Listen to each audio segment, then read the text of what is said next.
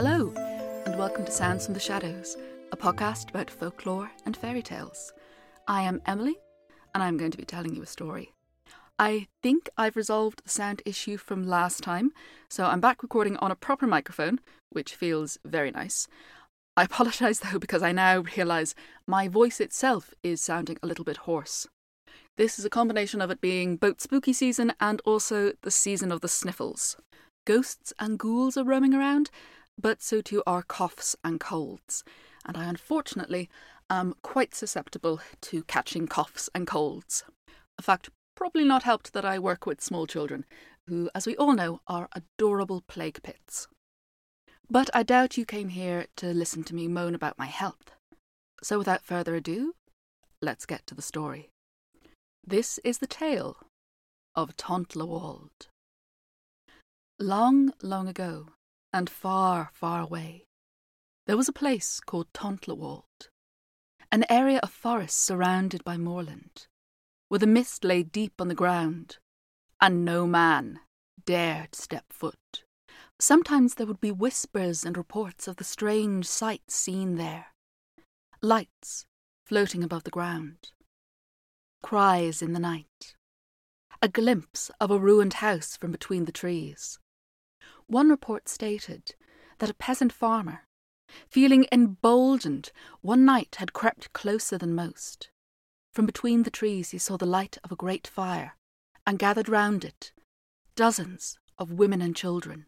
Standing by the fire was a great hag, tending the flames. When she called the fire up, the children would shriek and run, only to slowly come back, drawn to the light by an invisible force. Every now and then, a little old man would appear, with a beard so long that it dragged along the ground. On his back was a great pile of wood, and when he appeared, the women and children would run to him, trying to pull the wood off his back. But a great black cat, a cat as large as a foal, would come and stop them. It was told once that a king had ordered for the haunted forest to be cut down, but the locals knew better than to venture into that cursed place. At last, a brave knight took the quest upon himself and ventured to Tonterland to cut down the forest. He went out, axe in hand, but when he swung it to cast the first blow, the tree cried out with a shriek that split the sky, and blood ran forth, blood like the wound from a limb that had been hacked off. The knight's hair turned white, and he returned to report what had happened to the king, and there was no more talk of cutting down the forest. And so the haunted forest of Tonterland remained untouched for many, many years. In a village, not far from the haunted forest, there lived a little girl called Elsa. Elsa's mother had died soon after she was born, and her father had remarried. Elsa's stepmother was a cruel woman with no love for her stepdaughter. The poor child was lashed by her stepmother's tongue, and beaten by her stepmother's hand till she was black and blue, told she would be better off dead, and that if she was to dare tell anyone of her stepmother's mistreatment of her, well then she soon would be. One day, Elsa and other children of the village were out plucking wild strawberries. The sun was high in the blue sky, warming the children as they ventured further and further from the village. The children ate their fill of the sweet fruits, dyeing their lips and hands red in the process, and then when they could eat no more, they began to fill their pockets and baskets and aprons with the beautiful berries. The further they went from the village, the more strawberries they seemed to find, and the sweeter and juicier they appeared to be. But one boy noticed how long the shadows had grown, looked in the sky and saw that the sun was near its setting, and then saw truly how far from the village the children had ventured. "Run! Run home as fast as you can!" he cried. "We are nearly in Tontlawold!" All the children had heard the tales of the haunted forest, and so they ran home as fast as their legs could carry them, leaving behind their fruits and their baskets. All but Elsa. Whatever horrors may lie in Tontlawold, they surely cannot be worse than those I would face back at home. And so Elsa, with her pockets full of strawberries, ventured alone into the forest. As she walked through the trees, she looked for the horrors she had heard of, but there was no giant black cat, no witch, no trees that dripped with blood. and then she heard the sound of a tinkling silver bell, and a small black dog ran up to her, barking. The dog ran happily about her, and then began to lick the strawberry juice from her fingers. Elsa had never seen such a beautiful little creature in her life. She knelt down and began to pet and praise the dog, who, pleased with this treatment, rolled onto his back so that she could give him a belly rub. When she looked up, she saw standing before her a woman clad all in silk, the most beautiful woman Elsa had ever seen. "Do you like my dog?" the woman asked. "Yes," replied Elsa. "I'm glad you like my dog, and I'm glad you didn't run away when the other children did. I would like you to stay here and be my friend. Would you like that? We could play games all day, gather strawberries, and you could play with my dog any time you liked." The woman clad in silk held out her hand to Elsa, and Elsa took it. The life the strange woman described sounded so nice, and even if it was a lie, surely it couldn't be worse than going back to live with her stepmother. "Come," said the woman in silk. "Let us go and meet my mother. If she likes you too, well, then you can stay with me." The woman in silk took Elsa by the hand and led her deep into the forest, the little black dog jumping about their feet, its tiny silver bell ringing like a peal of laughter. The woman in silk took Elsa to a beautiful garden in the middle of the forest. Birdsong filled the air, and butterflies as big as birds flitted about the most beautiful flowers Elsa had ever seen. And in the centre of the garden was the most beautiful house. It was both a small cottage and a grand palace at the same time, magnificent and welcoming. And sitting by the door was an old woman. The lady clad in silk ran up to the old woman, crying, "Mother, mother, I found her alone in the woods. Please may I keep her as my friend?" The old woman beckoned for Elsa to come closer.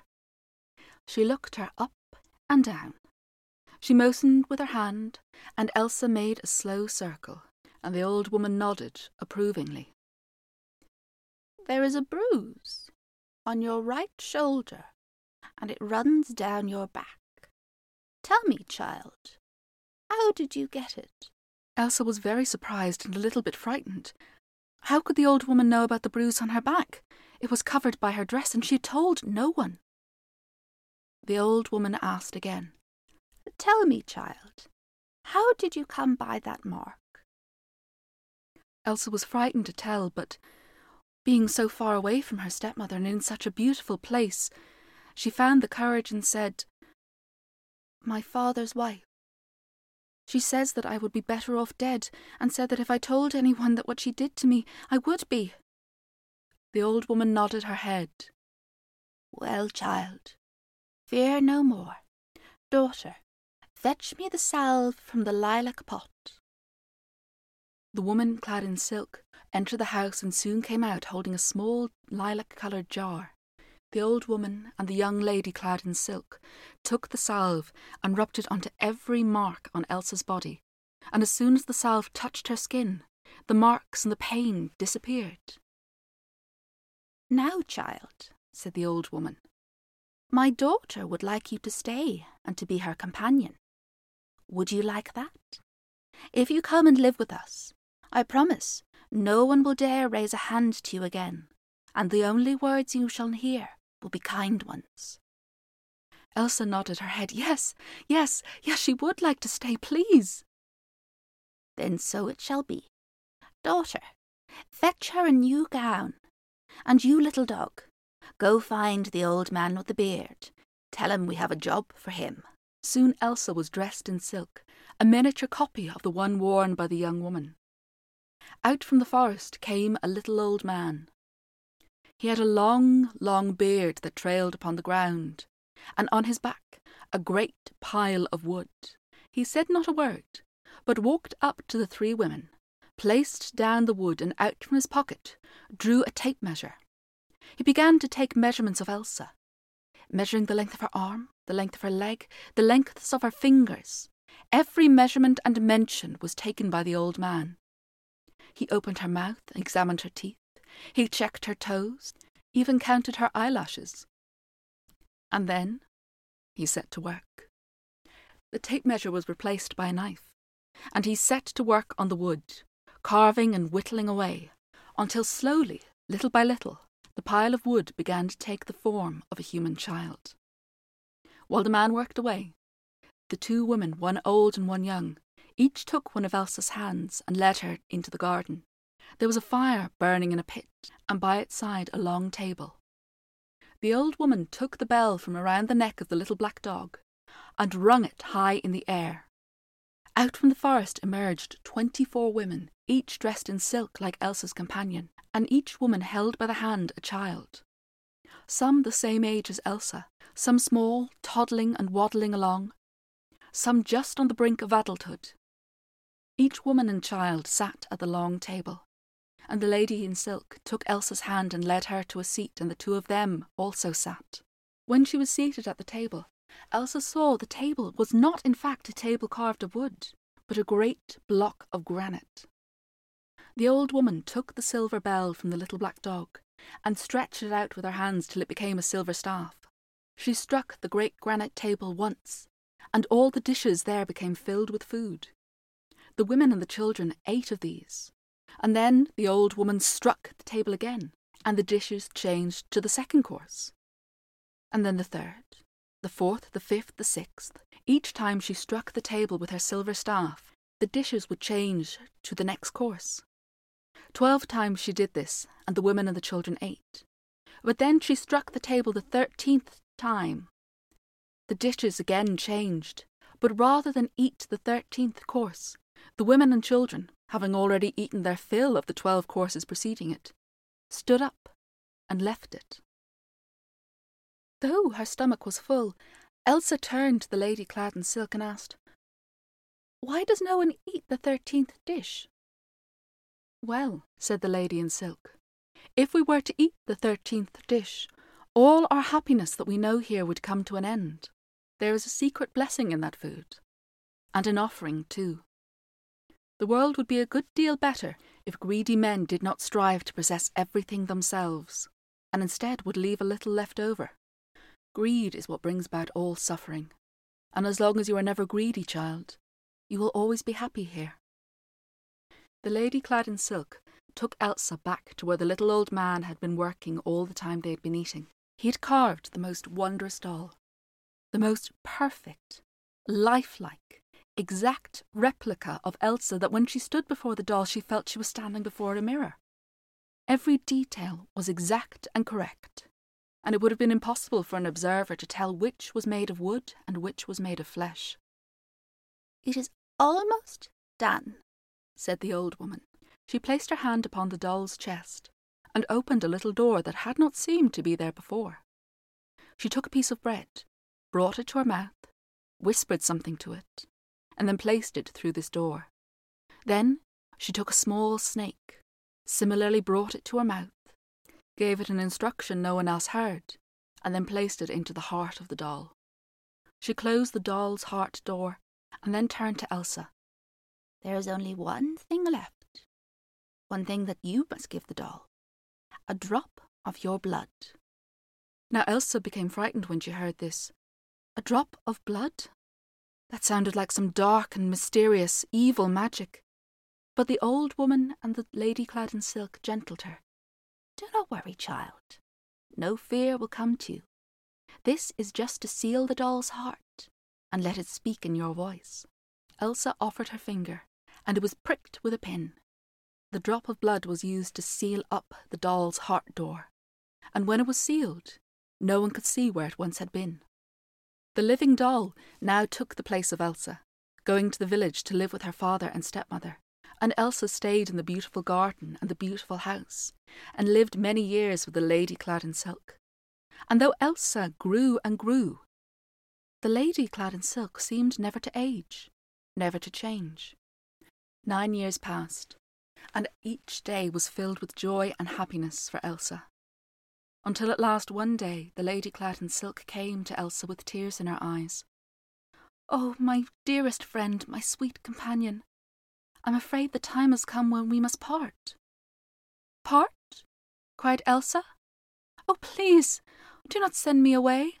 If I have done or said something that has displeased you or your mother, I am sorry. Please tell me what I must do to make amends." The lady clad in silk shook her head. "It is not that, my dear. It is that you have grown up. You are no longer a child. And in this place only children, or creatures such as my mother and I, may dwell. But worry not. My mother shall change you to the shape of a bird, will throw you up for the winds to catch you, and they will take you far from this place. There you will be shot down by a prince, but do not worry. You will land on the ground unharmed, and take your human form again. The one who shot the arrow will be a prince, and when the prince sees you, he will fall madly in love with you, take you away and marry you, and you shall live happily ever after." And the lady clad in silk took Elsa to her mother, and her mother did indeed transform her into a bird and throw her up into the air to be caught by the winds and brought to a prince. Back in the village, though, on the night Elsa had entered Tontaland, the doll in her shape had walked back to her father's house to be greeted by her furious stepmother, who had slapped the doll in the face. But the doll, being made of wood, could feel no pain. The doll in Elsa's shape slept in her bed, sat in her seat, ate her food, wore her clothes, and took the abuse from her stepmother. But the doll never shed a tear, never cried out, for the doll could feel no pain. This, though, infuriated the stepmother, and the beatings became crueler and crueler. One day the enraged woman lifted the doll by the throat and began to shake it, wishing to shake the life from it. Instead, she shook open the door in the doll's house. Out came the snake, who bit the cruel woman, and she fell down, dead. When the cruel woman's husband returned, he found his wife lying dead. But of the doll, there was no sign. And I hope you enjoyed that story. While it's not a ghost story, I did think that there were enough spooky elements to include it as a Halloween story. Particularly the beginning, the talking about how people perceive the haunted forest. And there are some definite horror areas in that. The tree that bleeds when it's cut is an image that stuck in my mind in particular. I may be pronouncing the name wrong. Tontlawald, though I'm pretty certain I've called it a variety of other things. I found this story in the Violet Fairy Tale book by Andrew Lang. It's actually the first story in that collection. I believe it's originally an Estonian tale. And one of the reasons I was drawn to it is, I, being an Irish storyteller and mostly based on Irish folklore, I was reminded very much of changeling stories. Changeling stories where the fairies, they steal away a human, normally a child, sometimes an adult, and they replace them with something else. Sometimes it's a fairy themselves who's under a glamour to appear like the stolen person, or sometimes it's a fetch, which could be an enchanted object, maybe a piece of wood that's been enchanted to look and act like the person. So to me, when I first came across the story, I thought, oh yeah, this is a changeling story. The magic doll is a fetch. I like it particularly, though, because it's quite different to a lot of the changeling stories I would know, which are told sort of from the perspective of the family whose child is stolen away. Normally it's a baby and they're dealing with this strange creature. I like it because it's from the point of view of the stolen child, who isn't stolen. This is her escape. And the fetch, who is sent back to basically be her stand-in, to be in her place. I kind of like the snake, that it's got this sort of like almost like booby trap, like if you treat it bad, well, you'll get what you deserve. And I think that's a nice, inverse on a lot of the treatment changelings often get, because from where I am in the world, one of the ways of people would traditionally deal with a changeling was basically treat it so badly that the changeling would go, nope, can't put up with this, I can't deal with this, I need to go back to the fairies. And that would be the way you would get your stolen child or stolen loved one back. But in this case, if you treat this fetch, this changeling, badly, well, you better watch out, because it has a snake. I find this idea of the changeling being an escape from an abusive situation quite interesting as well. I haven't fully got my thoughts in an expressible form on this yet. But the idea of the changeling, it is certainly something that I've seen and I'm seeing a lot of people now using as metaphor and exploring. A storyteller friend of mine, Hog Dice, they made a very, very interesting YouTube video, which I will link in the description, about changelings and about how some people are now re-examining changeling stories and documented accounts of alleged changelings as looking at how neurodivergent people may have been treated or had been treated in the past. What does this mean? And the idea of some neurodivergent people reclaiming the idea of being a changeling. I was in Edinburgh over the summer as well at the festival, and I saw a play called The Changeling Girl, which also took this idea of an accused changeling being a neurodivergent girl, and this folklore superstition basically being used as an excuse for mistreating someone who is different. I've also heard some other creative people I know talking about ideas and future projects exploring the theme of the changeling and also themes of neurodivergence. So it seems to be an idea, a theme whose time is coming. It seems to be something that's in the zeitgeist. Or that could just be because I sort of live in a bubble with people who talk about changelings and things and also talk about neurodivergency. But in that realm, I found this changeling story to be quite interesting because it's looking at a juxtaposition. It's looking at someone who chooses to be a changeling to escape the abuse they're suffering. And that's a bit of a ramble. So I'm going to leave it there. If you know of any good changeling stories or any stories that could be interpreted as changeling stories, I would love to hear from you. I can be reached on Twitter and Instagram, links in the description. I'm not always very good at replying in a timely fashion, but I promise, I will eventually reply. I'd also be really interested if anyone knows of any other works or projects exploring the relationship between the changeling and neurodiversity. I really think this is an idea whose time is coming. It feels like it's of the moment. Again, thank you so much for listening, and stay safe.